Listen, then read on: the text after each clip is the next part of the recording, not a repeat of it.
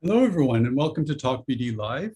Talk BD Live is a series of live stream panels and discussions, all related to the topic of bipolar disorders. Today, we have an exciting panel and discussion for you entitled Bipolar 101.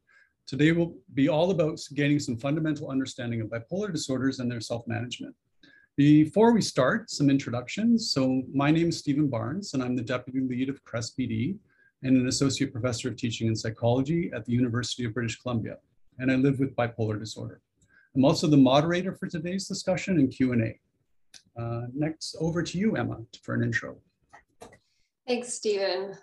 It's a little bit different for me to be on this side of the panel. I've normally been sitting in your chair. So hi, everyone. I'm Emma Morton. I'm a psychologist and postdoctoral fellow working at the University of British Columbia. And I've been with CREST BD ever since my PhD way back in Australia. And I'm really excited to be talking today about some of the fundamentals of bipolar disorder diagnosis and treatment. Thanks, Emma. And Victoria. Thanks, Stephen. Nice to have you hosting. I'm Victoria Maxwell.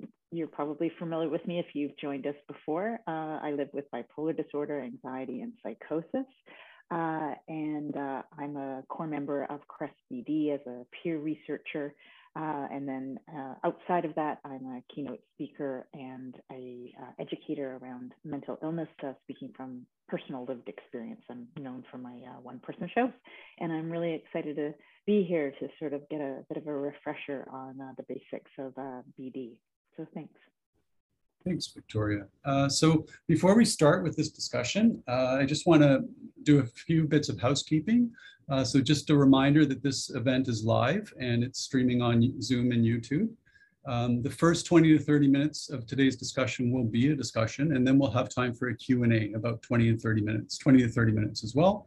And you can submit your questions at any time via the Zoom Q&A box or via chat. You can also use the www.talkbdlive text box to also submit questions, or you can do this in the YouTube chat as well. And all links that will be shared during this event and resources will be made available to you via our event toolkit. And the link to that event toolkit will be placed in the chat from time to time for you. And just a quick word before we begin, there's obviously a lot more to understanding bipolar disorder than we can cover in just 1 hour. Which is why we're spreading this session out into a second session called Bipolar 102. And that will be live on April 12th. Now I'm going to hand it over to Emma and Victoria. Thank you so much, Stephen. So first off, I want to give credit where it's due. A member of our community advisory group wrote us a message after one of the talk BDs that we did earlier this year and said, you know, you're doing all of these topics on really specific things like money and family relationships. And what I think might really be important is having a bit of a basic overview of what bipolar disorder actually is and what the symptoms are, what treatment involves for somebody who's a little bit new to starting their self-management journey, or somebody who wants to support a loved one. So in the spirit of that kind of introductory course that you might take at college, we thought maybe we'll do a Bipolar 101, where we kind of talk about some of these fundamentals. It's kind of a friendly introduction to things you might want to know, or like Victoria said, get a refresher on. Because often a diagnosis can be given at a really challenging time in a person's life. And we know that troubles with memory and thinking can also happen when you're having a mood episode. So it can be a bit overwhelming to be given this sheet of paper that says you've got a bipolar disorder diagnosis and not really know what to make of that or where to go from there. So to start, I wanted to quickly go over what bipolar disorder actually means in terms of a diagnosis. And some of you might have heard of the clinical Bible that we call the Diagnostic and Statistical Manual.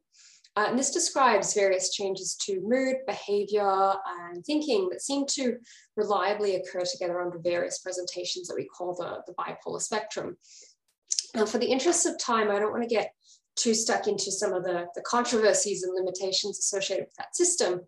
But I do want to acknowledge that it's a descriptive guide that a clinician like myself might use to figure out what kind of mental health difficulties a person might be experiencing and help me pick what treatments the research shows are going to be most effective for them.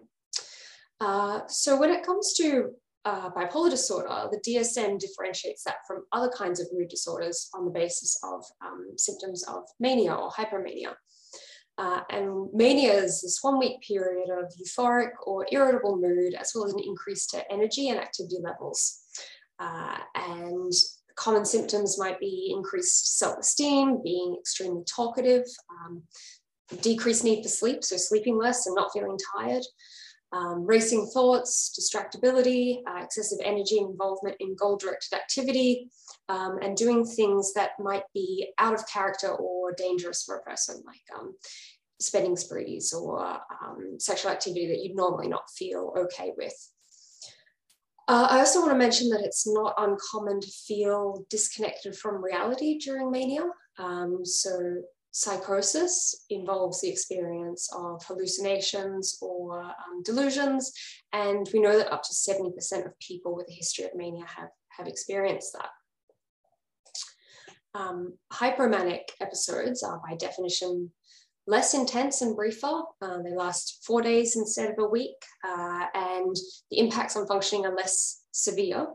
But that doesn't mean that people don't find those symptoms distressing or disruptive to their lives.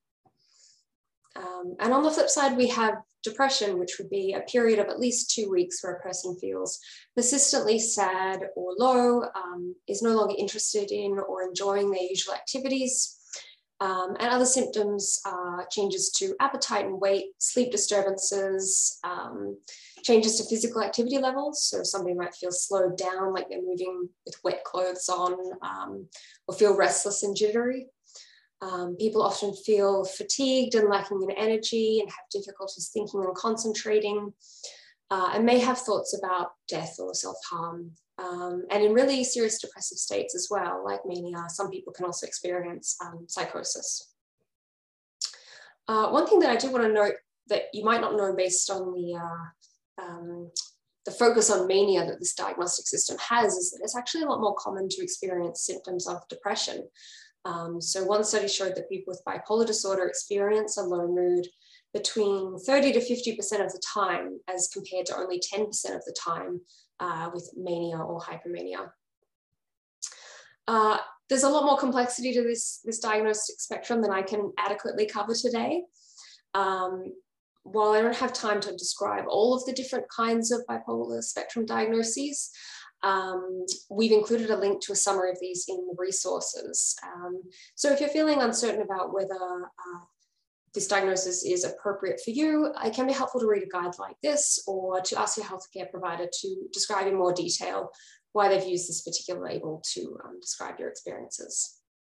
And Victoria, I wanted to ask if there's anything you wanted to add here about your experiences of that diagnostic process. Yeah, and can you hear me all right? I know there was a bit of problem. Okay, great. I guess the one thing that I can definitely relate to, unfortunately, is the stat around depression more than mania. That's what I certainly have experienced a lot more of. And then also because oftentimes depression is coupled with anxiety, that's one thing that I have really experienced as well. Excuse me.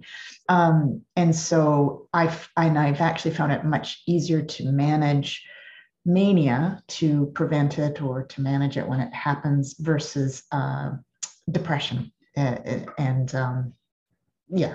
And so I guess, I'm a textbook case in some ways around that. So yeah, I relate to all the things that you just said. That's a really good point, Victoria. I think I read about over half of people with bipolar disorder also have what we call comorbid issues with anxiety, sometimes difficulties with using particular substances. So even though those aren't necessarily a symptom of bipolar disorder itself, they commonly occur at the same time. So it's quite there's a lot going on for people to manage. But one of the takeaways that I really hope people have from this session is that there are treatments which can help people stay well for longer and reduce the intensity of these mood episodes if they do occur. Yeah, and I was going to say that, and as I've had more, ironically, the more experience that I had with these episodes, the more experienced I had understanding what worked for me in particular. So, and I think that's something that we'll get into in the second session around management and stuff. So, yeah. Thank you. So we've covered a fair bit about medication in our last session, our last Talk BD session, which was really fantastic. And so I won't spend too much time talking about that today. But I do want to acknowledge that taking medication to either reduce the intensity of acute episodes or to prevent future episodes is probably a pretty important treatment strategy for most people. And we have included some information on that in our resources pack. So what I think we were going to spend a bit of time talking about today is psychological treatments for bipolar disorder, which includes self-management, because the ultimate goal of psychological therapy is not to stay in therapy forever. It's to give somebody the skills to self-manage their own condition.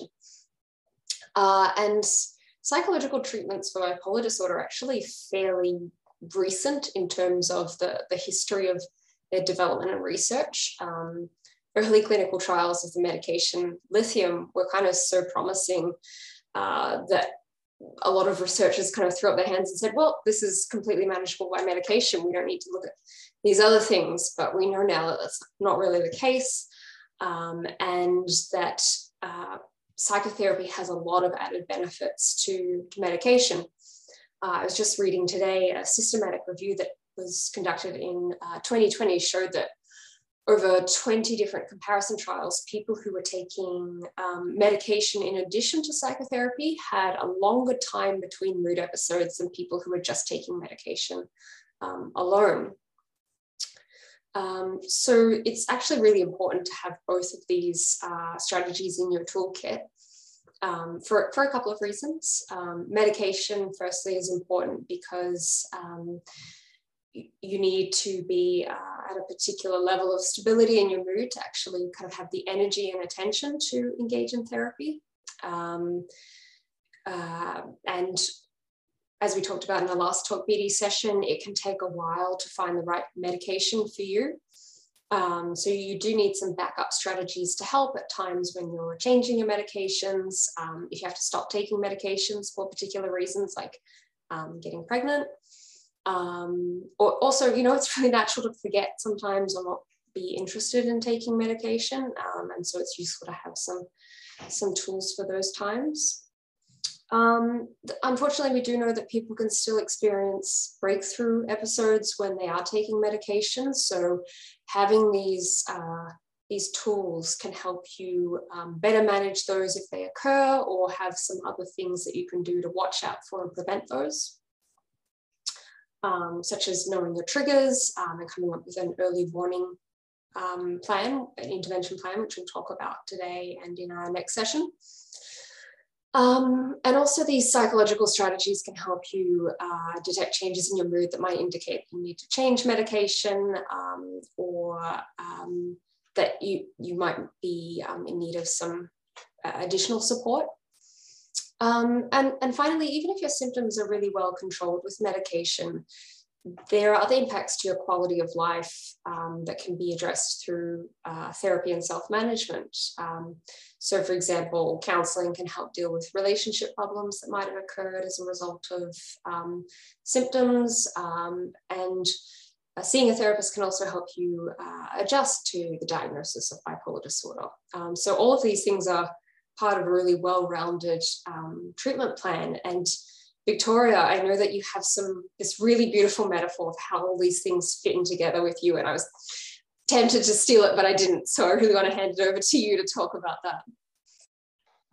Are you talking about the mobile, I think? Yeah, so I really see that all the coping tools are about sort of like a mobile, so that all of them work together to create sort of a certain balance. And so if I'm only using medication, it means that it's sort of going to be hanging low in this one area and out of sync with all these other ones. So, and I certainly have found that with therapy, it sort of gives me, and the other metaphor probably is also the stool, where there's sort of like three legs. So there can be all the things that I can do for self-management. There's the therapy, that's the other leg of the stool, and then medication as well. And if I don't have one of those elements, then my quality of life sort of can decrease as a result of that. And I've really found that therapy, it's sort of both medication, like you were saying, and therapy work really sort of in an interwoven kind of way, because in order for me to be able to engage in therapy really well, I need medication so I can stay stable in case I hit something like trauma. And if I'm not working on interpersonal skills, communication skills, stress management skills, things like that, then my ability to get well is compromised, regardless of how much medication I'm actually taking. So I've really seen for myself the benefit of when I've been able to combine all of those three things: self-management tools, medication, and therapy. And how did you find this? You talk about a lot about this balance and the mobile and the stool, figuring out what worked well for you. How did I find what worked well for me? Trial and error often. And also listening to other people, like what other people were doing. So talking to other people about sort of through support groups oftentimes. So when I was first diagnosed, speaking to other people that had been on the road to recovery a little bit further than I had. So understanding that exercise, as much as it was really difficult to make it consistent, has been really important. Sleep, really important.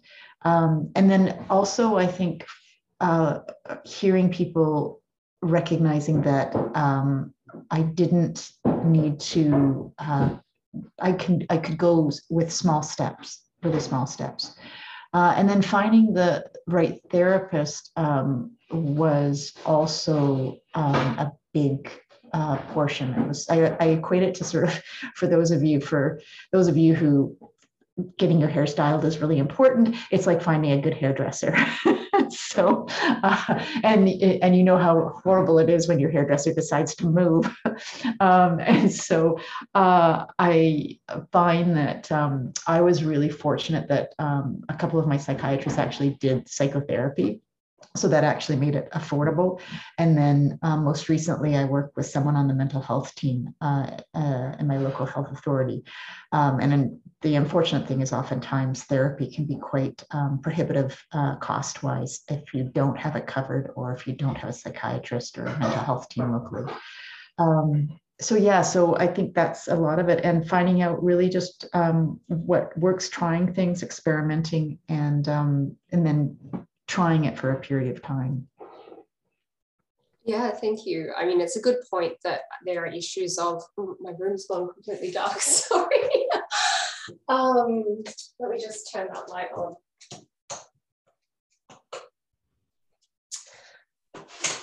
I apologize. I think because I'm on campus,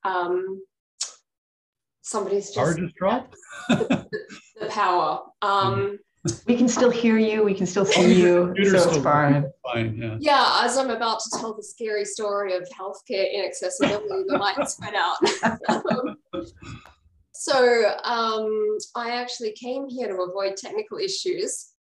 Here we have one, but I'm just going to power through regardless, and I hope that's okay. And hope that the rest of the lights, the power doesn't go out.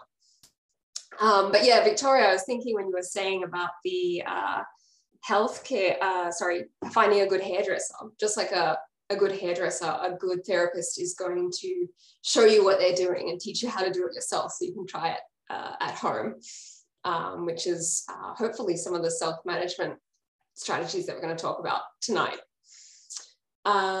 So there are a lot of different kinds of psychological therapies for bipolar disorder.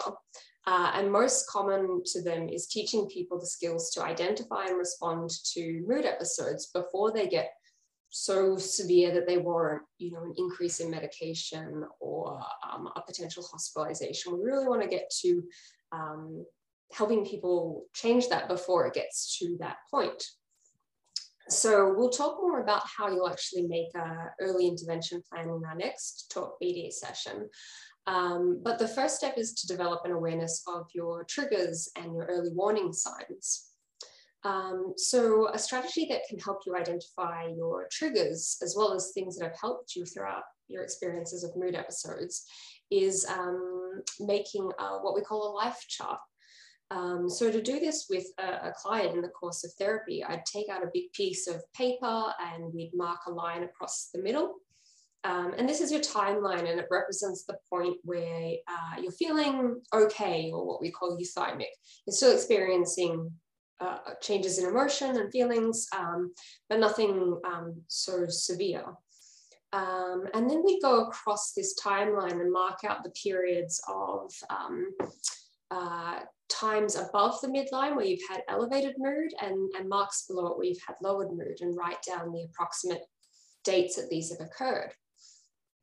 And then below that, we'd write the major life events that have occurred at those same times on that timeline. So we know from a lot of research and interviews with people who have bipolar disorder that there are some common life events that can trigger mood shifts.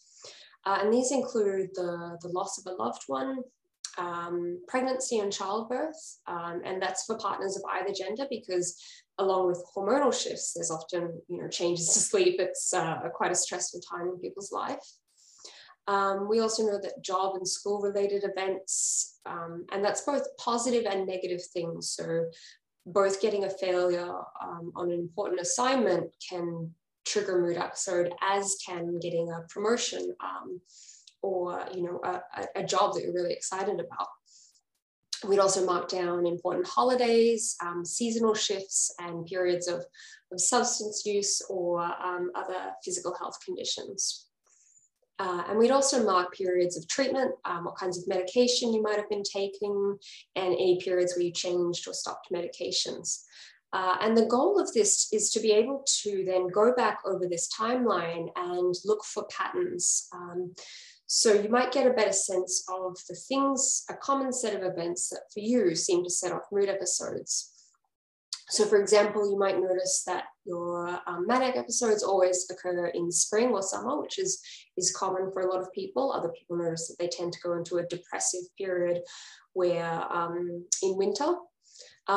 You also might notice that times where you've got less sleep are followed by problematic mood changes, or that a particular type of medication was associated with a longer period of stability. So by doing this, hopefully, you can get a sense of triggers that you can avoid. So for example, if substance use is really problematic, you maybe want to cut back on those substances.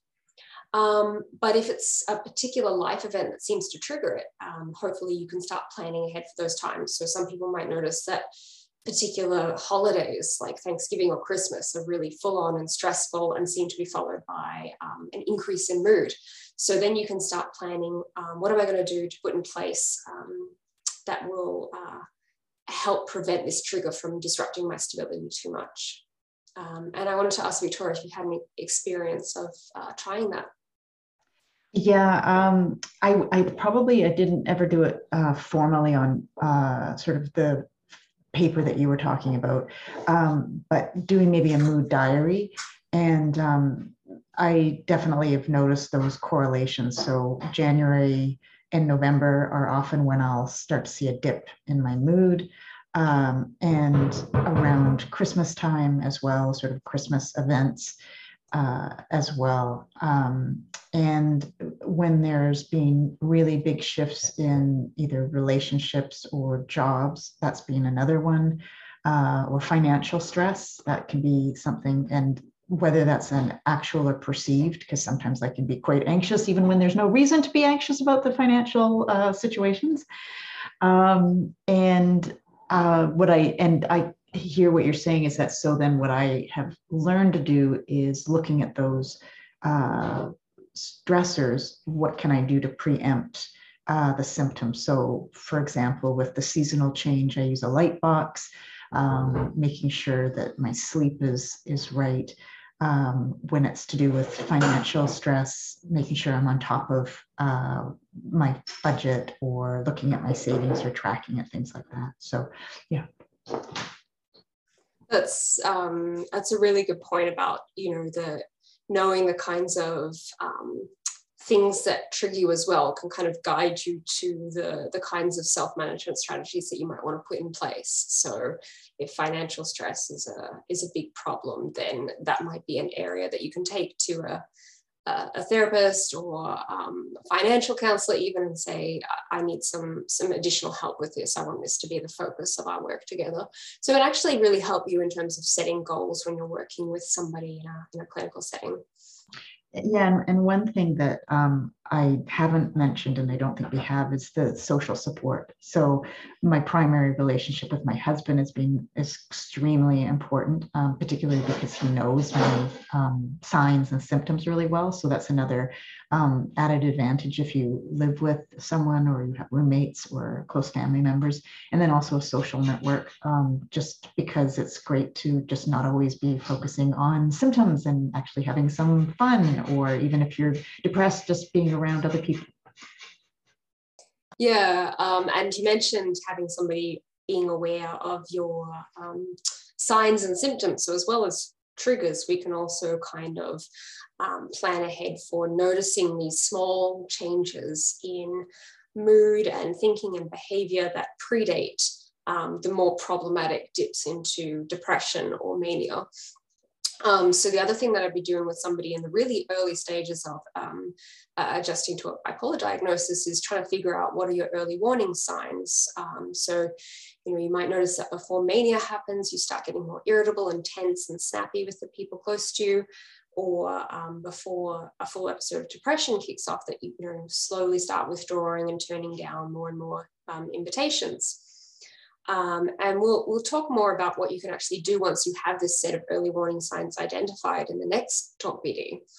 But knowing them is the first step to coming up with a plan for intervening early, and hopefully stopping mood changes from becoming worse. Now, research shows that early warning signs vary a lot from person to person, but that most people have a kind of common, what we'd call relapse prodrome, which is like an idiosyncratic set of signals that their mood might be changing in either direction. So it's really important for the individual to look to reflect on, before things got to that point, what did I notice? And one way that you can do this is to kind of work backwards from that list of symptoms in some of the resources that we shared. So for example, a symptom that you might experience during depression is insomnia. You can kind of work backwards from that and say, what's the earliest sign that I have that my sleep is changing? Am I staying up later? Am I waking up feeling less refreshed?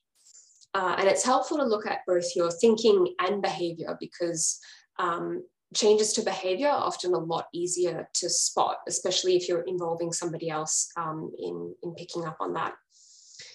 So we will, like I said, talk about that more next time. But Victoria, has there been anything particular for you that's been helpful in figuring out what your cues are?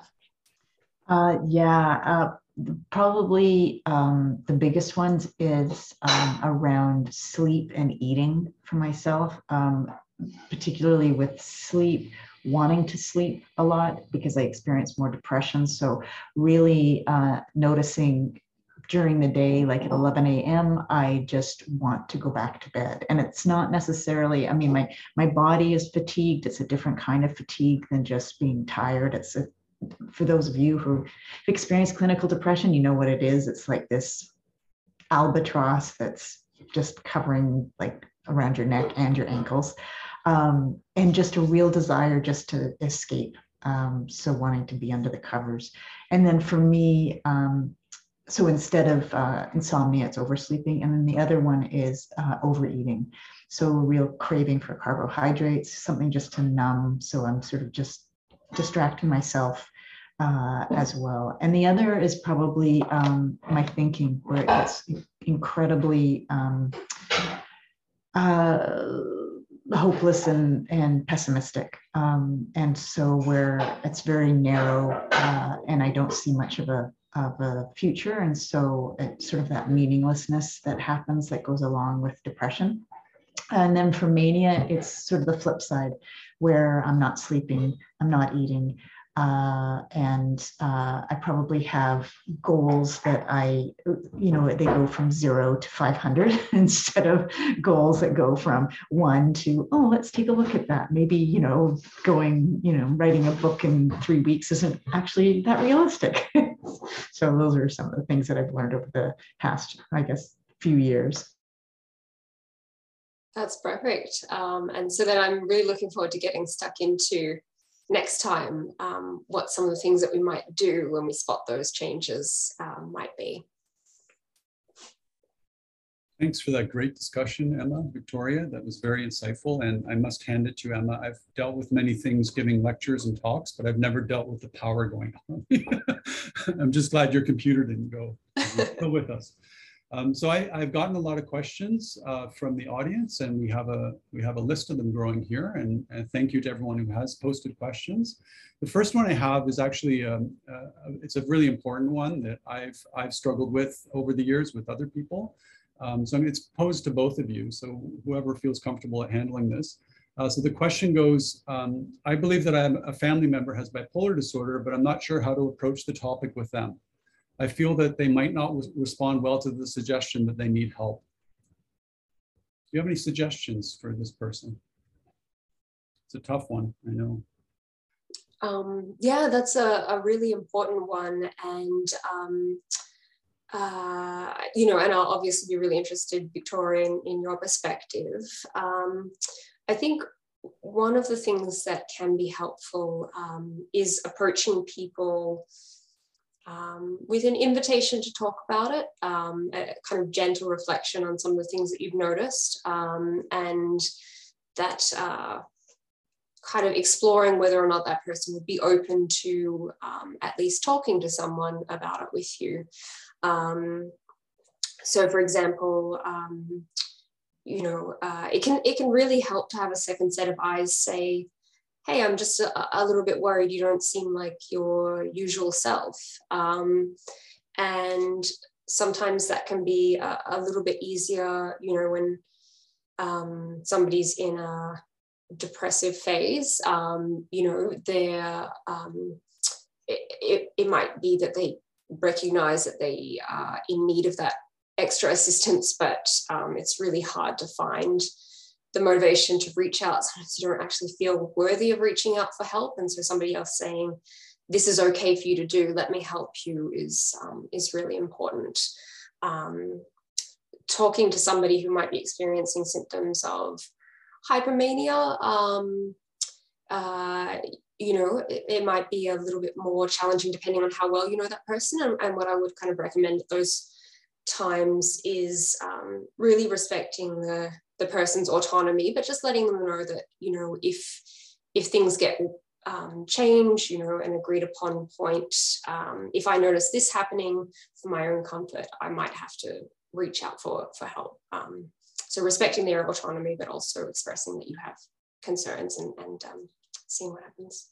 Victoria, I'd really love to hear what's worked or not worked for you in the past. Yeah, I mean, to me, it's I guess it's not the $1 million question now, but the $4.6 billion question or something with inflation. And I think I like that word that you used with an invitation. And so I have an acronym called OARS, where it's about observing a person's behavior, approaching and asking them, and referring them, and then supporting them. And depending on the response we get, it can really it can determine which and how you use those steps. But the observation is really just observing sort of behavioral changes and mentioning that instead of sort of, so it's concrete. And then the asking and approaching, I think to some degree is really in asking a person if they're open to discussing it, and really reiterating that, you know, I really am, care about you, and I want to be here for you in the way that supports you the best. And if this isn't the way to support you, that's fine. Like, I want, you know, it's a discussion. It's not about an intervention. And making sure that you have resources to support a person if they are open, and then being able to support them throughout that process if they are. And I guess I like to remind family members that it's not a sort of a one-time kind of discussion. It's building that rapport and that trust. And it may also be that you're not the person to approach them. It may be the person that they relate to the most. So that might be a trusted friend. Sometimes family members have a really fraught and tense relationship with the individual, depending on how long the disruption's been going on. So that's been my experience. And then really understanding, and of course, going in with the most compassionate, non-judgmental kind of approach. And one of the other ways I think also is if you're not wanting to sort of call it out and say, I've noticed that you've had these changes. I don't know if you feel like you are dealing with depression or bipolar disorder, is actually asking a person about their goals and seeing, what might help them move towards their goals. And that can be a problem-solving conversation as well. But sometimes it's just about listening, and that's what opens up the window, and really taking the lead from them, which can be sometimes really frustrating. I know it's probably been frustrating for my husband at times where, I've had one perspective and he sees it in a very different way, and he's just being as respectful as possible. And that's what continues to build the rapport. Yeah, I think not having a one and done conversation, but seeing it as a series of invitations to connect and check in is a great point. They're both great insights, and I'm sure this person is very appreciative. So another question came in, and I guess either of you could speak to this, but I think we'll draw on your clinical expertise, Emma. So the person's asking, can counseling actually help with bipolar symptoms? And specifically, they're interested about mania or hypomania symptoms. Yeah, absolutely. So the first thing I want to mention is counselling. Depending on where you live in the world, it's a good idea to get an idea of what that actually means in terms of somebody's experience and training working with people with different mental health conditions. So for example, where I used to live in Australia, counselling was not a protected term, which meant that anyone could call themselves a counsellor and they may not have actually had experience working with people. Whereas here in British Columbia, you can register as a counsellor, and to do that you have to show that you've done a particular amount of education and supervised training.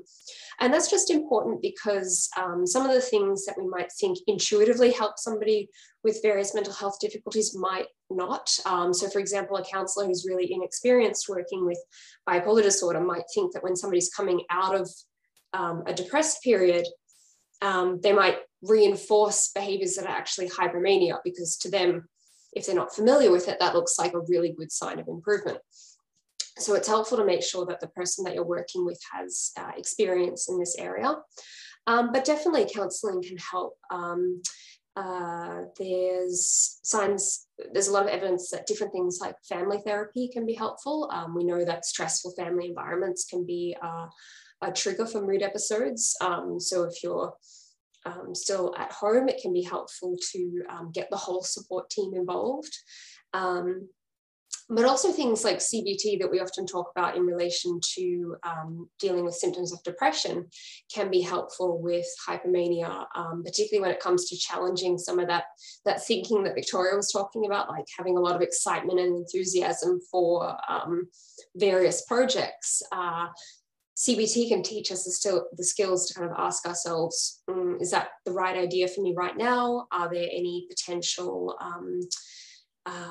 downsides to this plan that I haven't thought about? What can I do to kind of slow down and delay this?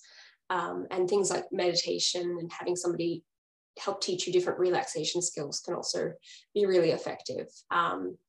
When it comes to somebody in a manic episode, doing things like CBT and counseling can be really challenging because their attention, their energy levels might not seem that as interesting or exciting. But if you've been working with a counselor for a while, they can also be another person in that kind of supportive network like Victoria was talking about that can maybe point out before things get too escalated, we might need to slow down and check in here.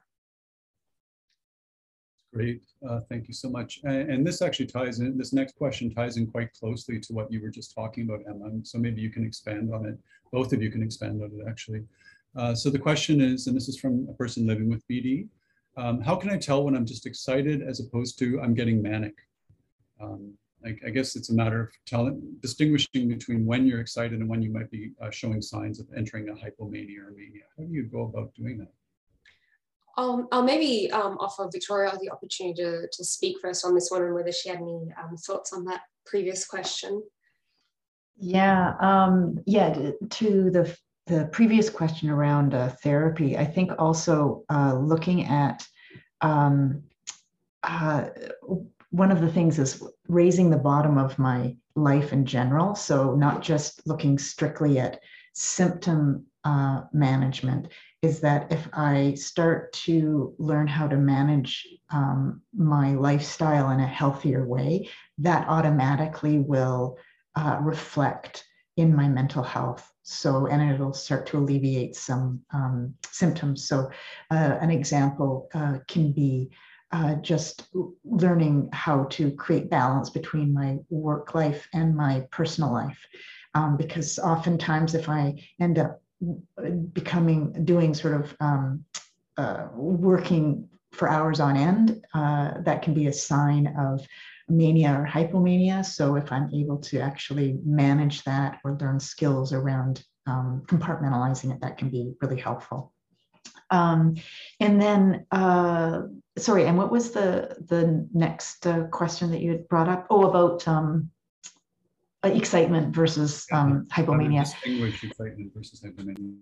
I guess I think actually it was through Crest that I heard about this, where excitement is sort of to me the clouds in the sky. It's like an actual an emotion, versus hypomania and mania could be, let's say, the weather system that's happening.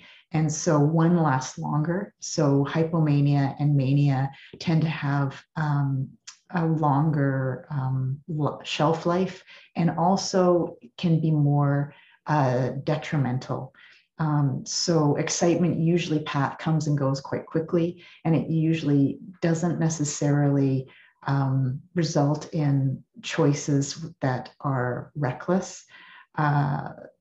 And what I find, though, the hard part is with hypomania, it's such a fine line, because I can be more productive and I can be more creative.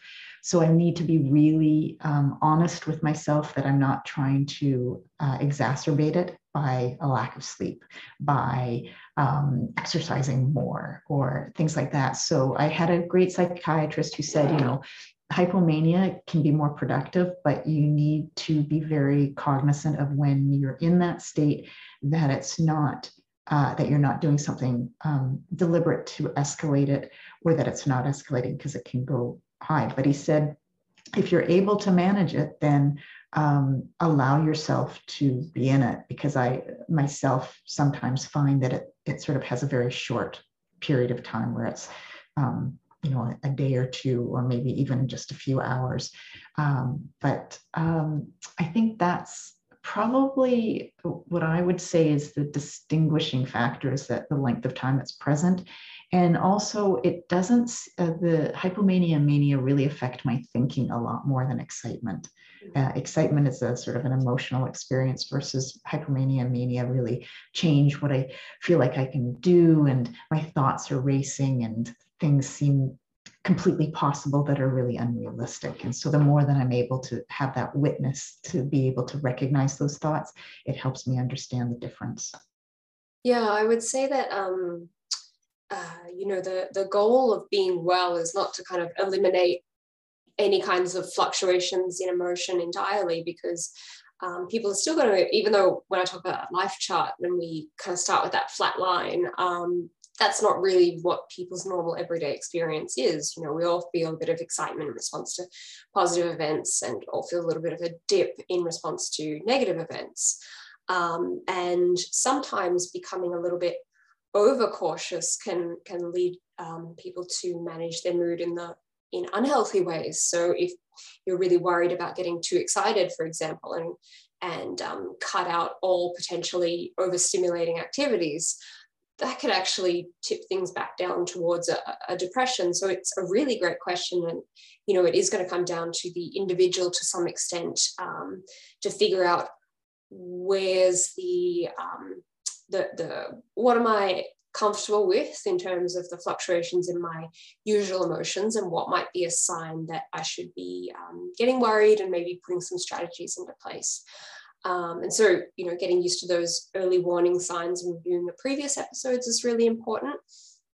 But one thing that you can kind of do to test whether it's, like Victoria said, sorry, I've forgotten the exact kind of metaphor that you used, but, you know, emotions versus moods, is we know emotions tend to be triggered by specific events and tend to be relatively quick to pass. And so trying out whether you can do a short intervention like a relaxation strategy, you know, something that's maybe a grounding sensory experience, like perhaps taking an evening off to just wind down with something not super stimulating, having a bath, reading a book and a cup of tea. And if that manages to settle your mood back into that range that you're comfortable with, that might be a sign that it was just excitement and you know, nothing to be worried about. But if you notice that doing those things to relax and calm down doesn't have an impact and your sleep is starting to get affected, that's probably the really big sign that I would be looking out for with people. That might be a sign that more heavy duty strategies need to be put in place when sleep starts coming into it.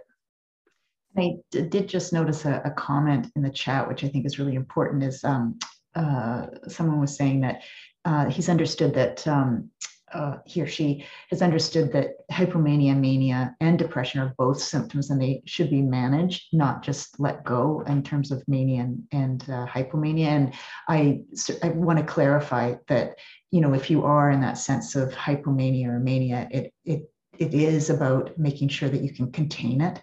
And do what you can to manage it so that it doesn't escalate. So if it made it sound like I was saying, go with it, ride with it, that's not what I meant at all. It was for me that there's a time where the ability to leverage it if possible, but with the intent to always making sure that I'm managing it responsibly. Yeah, and look, as a psychologist, I would always be a little bit hesitant to even try just containing it within particular boundaries. I think it really relies, you would have, you know, it's really important for people to have that toolkit of self-management and relaxation strategies in place, because it can be tempting to try to work within the boundaries of that. But you know, from speaking to people, we do often find that it can be a really subtle shift from this is under control to this is not under control. And once you get out of that containment zone, it's really hard to get it back in.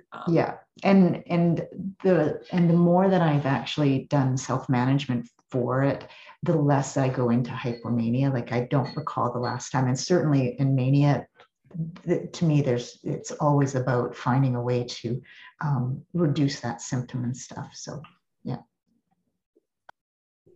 Great. Thanks to both of you for that. So I'm getting a few variations of this same question from people. So I'm going to pose it. It's sort of a two-part question.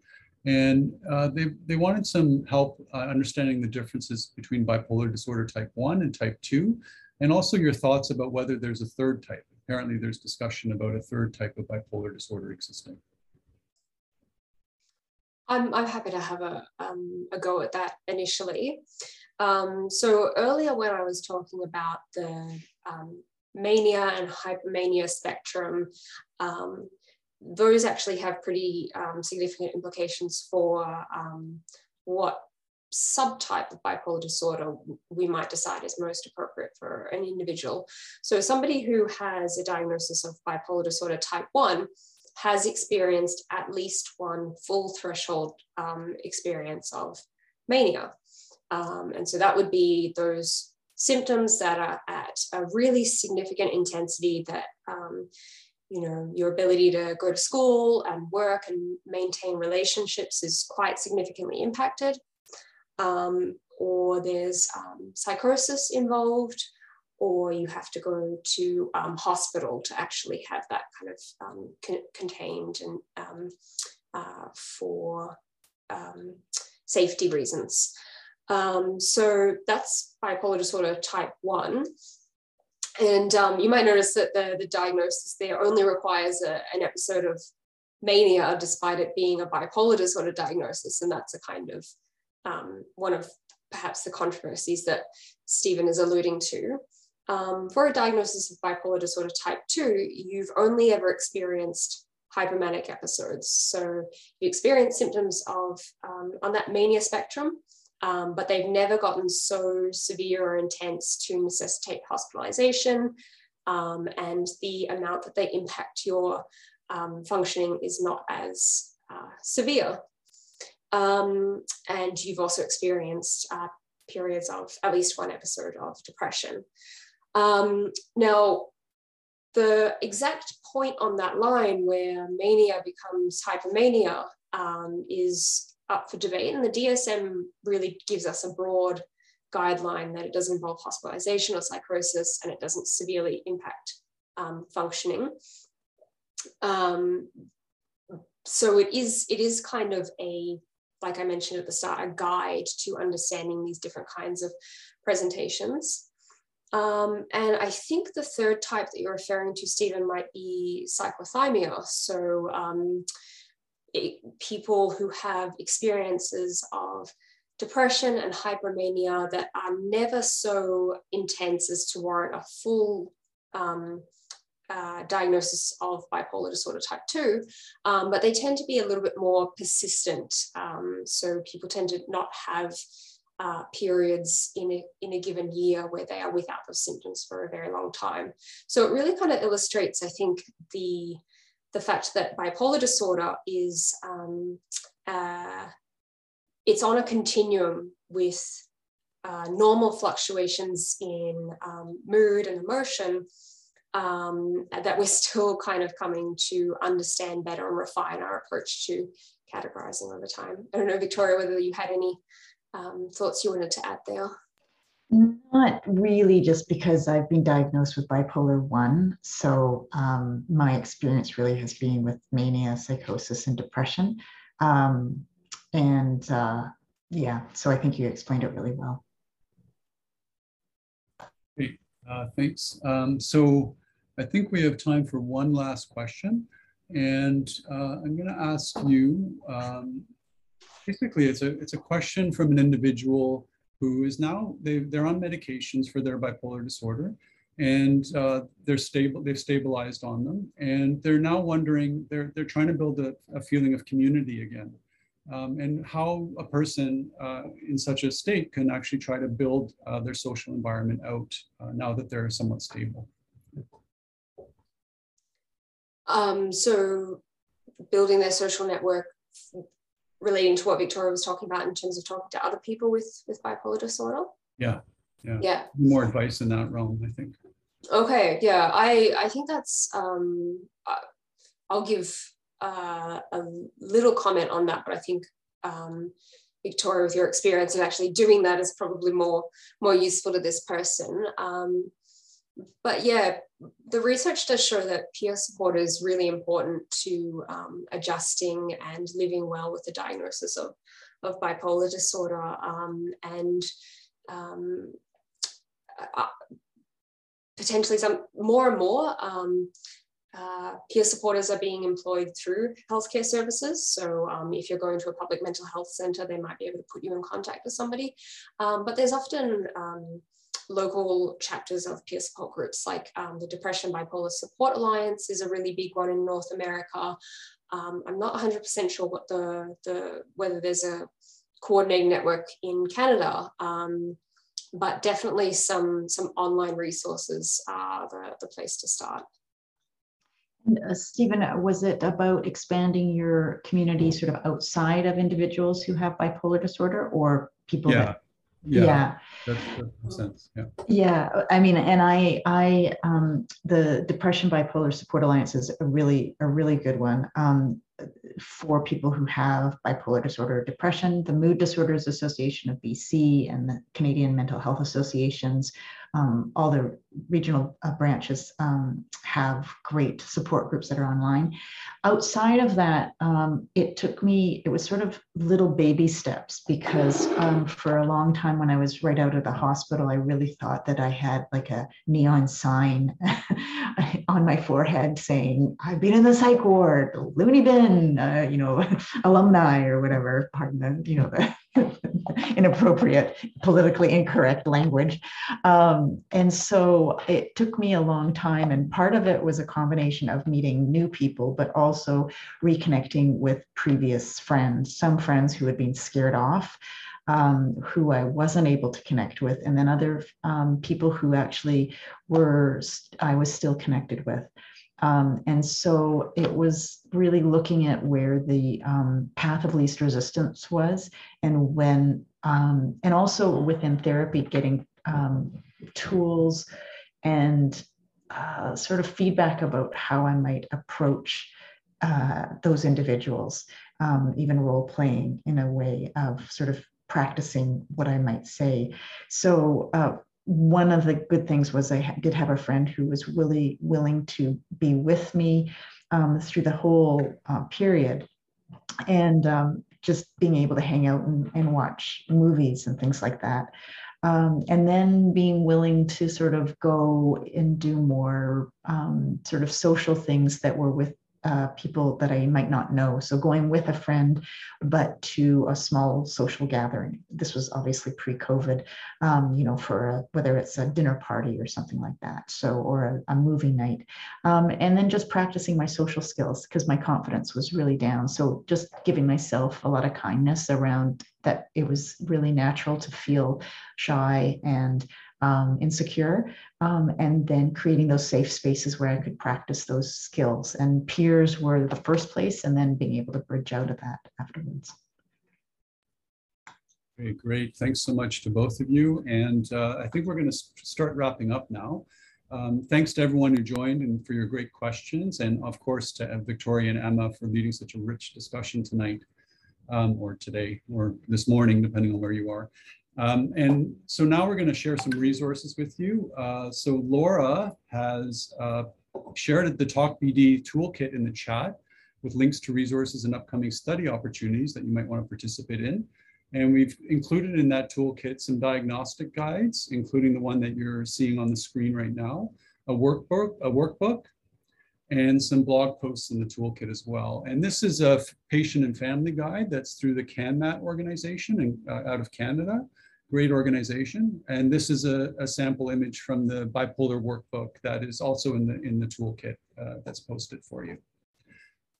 There's a new blog by Raymond Tremblay, which is about how to what he didn't know about mania, which I think is really important. Another blog about medication and bipolar disorder as well, top 10 questions related to that. I'm sure that'll be of interest to many of you. And upcoming, we're going to have a 48-hour question and answer event online through Reddit an Ask Me Anything event on World Bipolar Day on March 30th, 2022.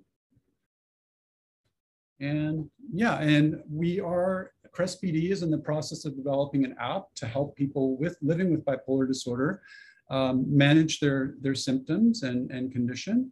And if you are interested in participating in a study or learning more about the app that we're developing, we ask you to please consider signing up to participate in that study. We'd love to have you aboard. And this is just a reference to the CREST PD website, where there's lots of additional resources you might want to peruse. And if you want to sign up for our newsletter, you can do so on that website as well. And yes, on April 12th, as I mentioned in the beginning, Dr. Emma Morton will also be running Bipolar 102, which is the second part of this event. As I said, there's no way to cover everything related to an introduction on bipolar disorder in a simple 1 hour thing. So please join us then as well. And just so you know, any previous Talk BD Live events have been recorded, as this one has, and can be viewed online at that URL through YouTube. And so all of them are posted for you to view and listen to as you like. They're also available on Spotify now as downloadable podcasts. And you'll notice that when you leave tonight's session, that you'll get a pop-up that asks you to complete a short survey. We appreciate your feedback on this event and any others you might be attending. And a shout out to our funders and partners, all listed here. Too many for me to read in this time, but we're grateful for all their support. And please feel free to follow us, either our website or our social media channels and YouTube channel. Thanks so much, everyone. Thank you. Looking forward to talking more next time. Thanks for joining, everyone. Bye. Bye.